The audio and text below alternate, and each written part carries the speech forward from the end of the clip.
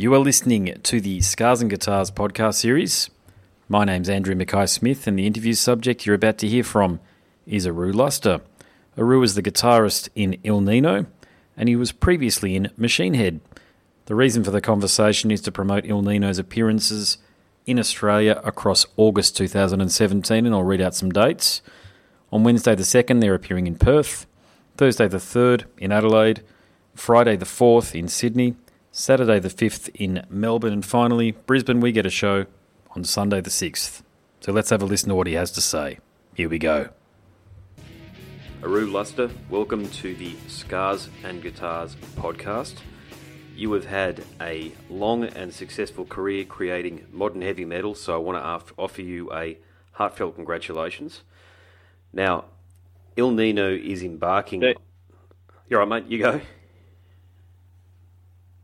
Oh, I was just going to say thank you. That's all right. That's very nice of you. Few more compliments to come, rest assured. And Il Nino is embarking on a tour playing the debut album Revolution in full. An album, ironically, that you weren't on due to your tenure in another icon of heavy metal, Machine Head. So why has the band decided to tour and play the debut in full in 2017? We just thought it was about time. There was a few other tours going around with bands doing their debut record or the most popular record, and we kind of thought, we've been hearing so much from our fans that there's so many fans that still appreciate the first record more than anything else, and we just thought it was a good idea to just go back and celebrate the release of the record and celebrate the record and the fans and just do the full record in its entirety. So Il Nino are a band that are known for creating massive groove-oriented metal steeped in the traditions of Latin culture. How important is the band's Latin identity to the overall sound? I think that is the most important part of our sound. If we didn't, that's what makes us different. That's what separates us from everybody else. Like probably the year that Il Nino came out, maybe 10 other bands also came out that year, but nobody was doing anything as original or unique. And most of those bands aren't doing anything now. And 15 years later, we're still rocking. Sure. So yeah. We always, when we're writing, we're always in the forefront of our mind is how do we keep it to sounding like Il Nino with the Latin element and the tribal element and everything that makes us unique. Fair enough. And is there a new album on the horizon? We're in the beginning phase of just discussing it. We've had a couple talks on the last tour we've done, and just to talk about the direction and what we'd like to do, but at the forefront of that is keeping our sound the way it is, with the Latin element, but as well as introducing new things and kind of keeping it modern as well. Yeah, fantastic. So I alluded to something earlier, and I would like to ask you a question about your time in Machine Head, if that's okay. Sure. You left the band in 2002, and I found an interview last night that you did with Blabbermouth in the same year, and it had the headline that you were, I'll quote, "I was creatively unfulfilled in Machine Head." How do you feel about your time in the band now when you look back? Well, I read that interview recently, and just reading through it, I was just cringing. Just because I was a lot younger then. I'm older and wiser now, and just the way that I sounded, I was just like, I didn't even like to read it. But the truth is, I was at a time in my life where I thought there was such thing as a perfect situation in a band, and what I've come to learn now is there is no perfect situation. There's always going to be problems. There's always going to be issues, and just the same as it is with any other relationship in life. Sure. Yeah. And you know, when I look back at the times that I spent in Machine Head, it's all fond memories, most of it.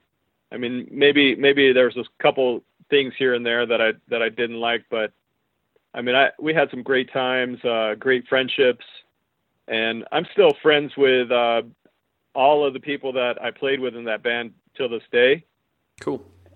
But now, you know, now that I think about it, and the way that I think about it now is Robb Flynn gave me an opportunity when I joined the band. And even though I'm not a Machine Head now, you know, like because of that, I have a career in music, and I've been doing this for a long time.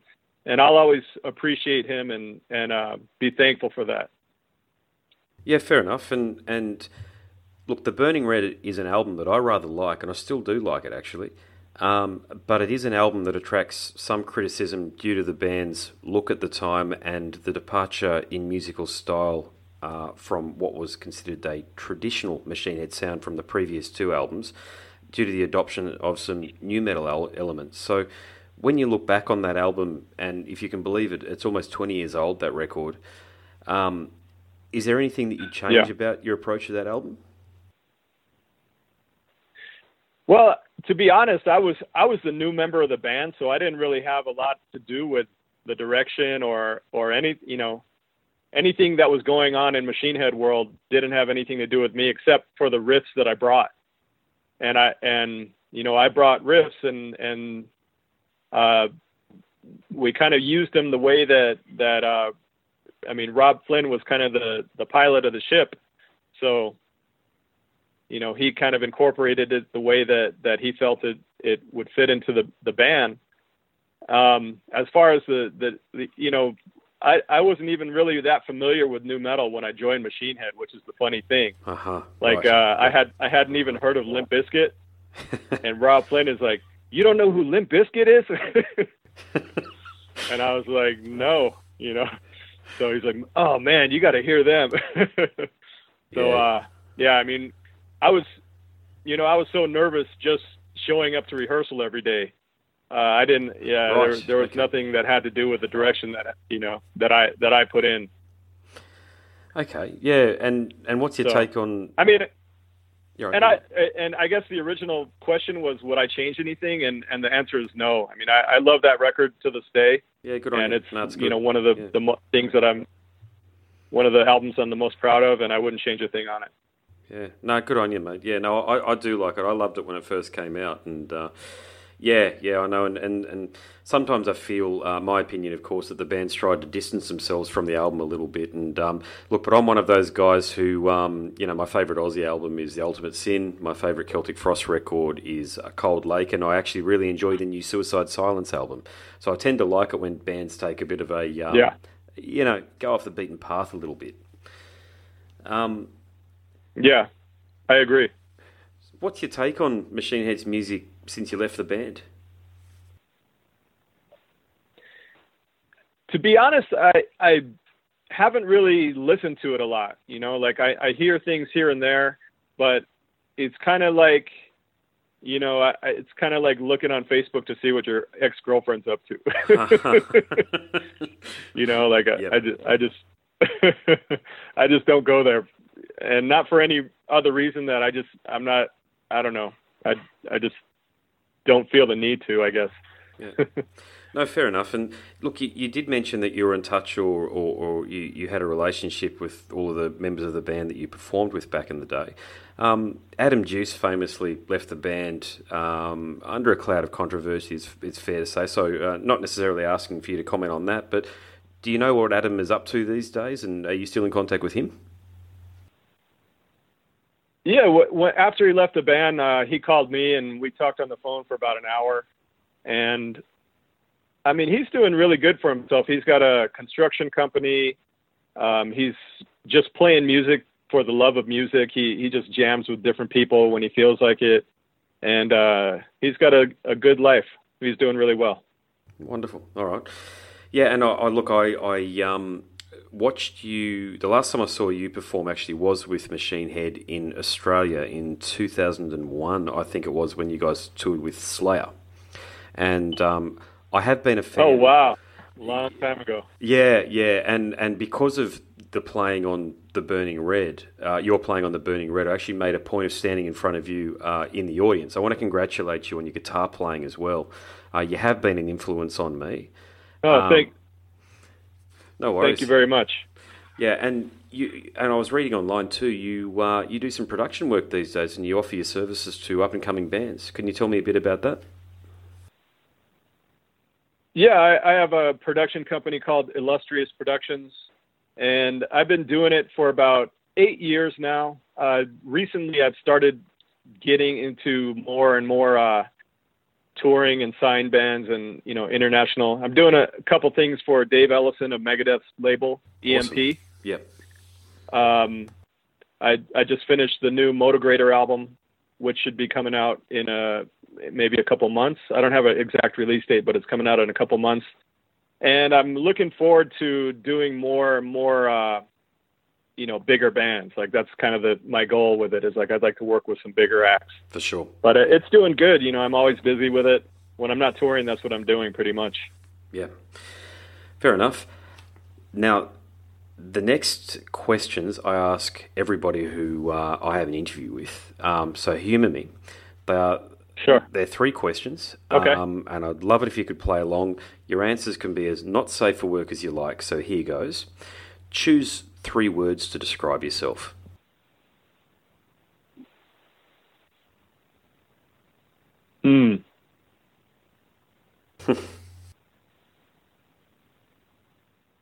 Positive.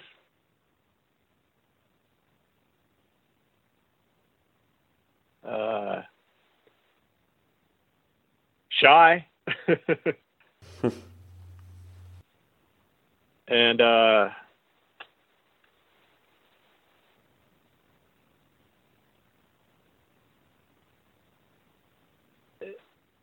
guess hungry for life.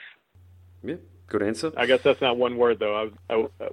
A word that means that. I don't know. Hungry is fine. We all know what it means. You gave great context, so there you go. Yeah. If you could go back to when you were 18 and give yourself some advice, what do you think you'd say?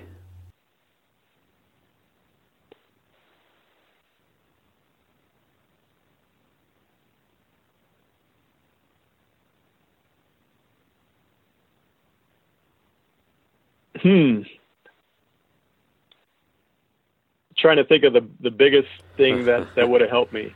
Yep. God, these are some difficult questions. I'm usually prepared for the other ones, but these do throw you people put some a real little thought bit. into them. Yeah. All right, this is what I would tell myself. I would tell myself the winner of every Super Bowl, and then tell myself to bet on them. Nice. Who do you follow? Are you a San Diego follower? San Francisco 49ers. Sorry, San Francisco. Sorry, that's. I meant to say that it came out of San Diego for some reason. There you go. Okay, and the final question is: what 5 guests, living or dead, would you invite to dinner?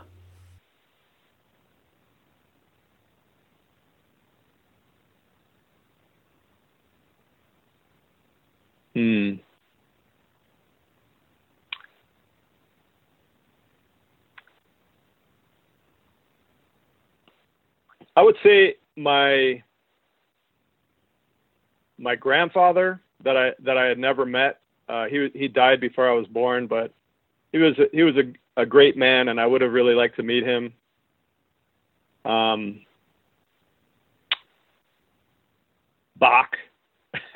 Nice. Yep. John Coltrane. Oh yeah, that's a good one. Bruce Lee. Uh-huh. And